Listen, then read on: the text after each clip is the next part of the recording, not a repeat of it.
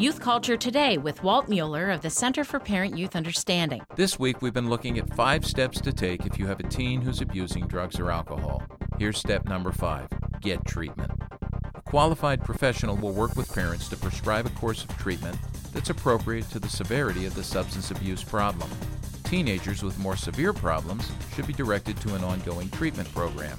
Outpatient care is a cost-effective way for teens to continue with the regular activities of life while addressing their substance abuse problems.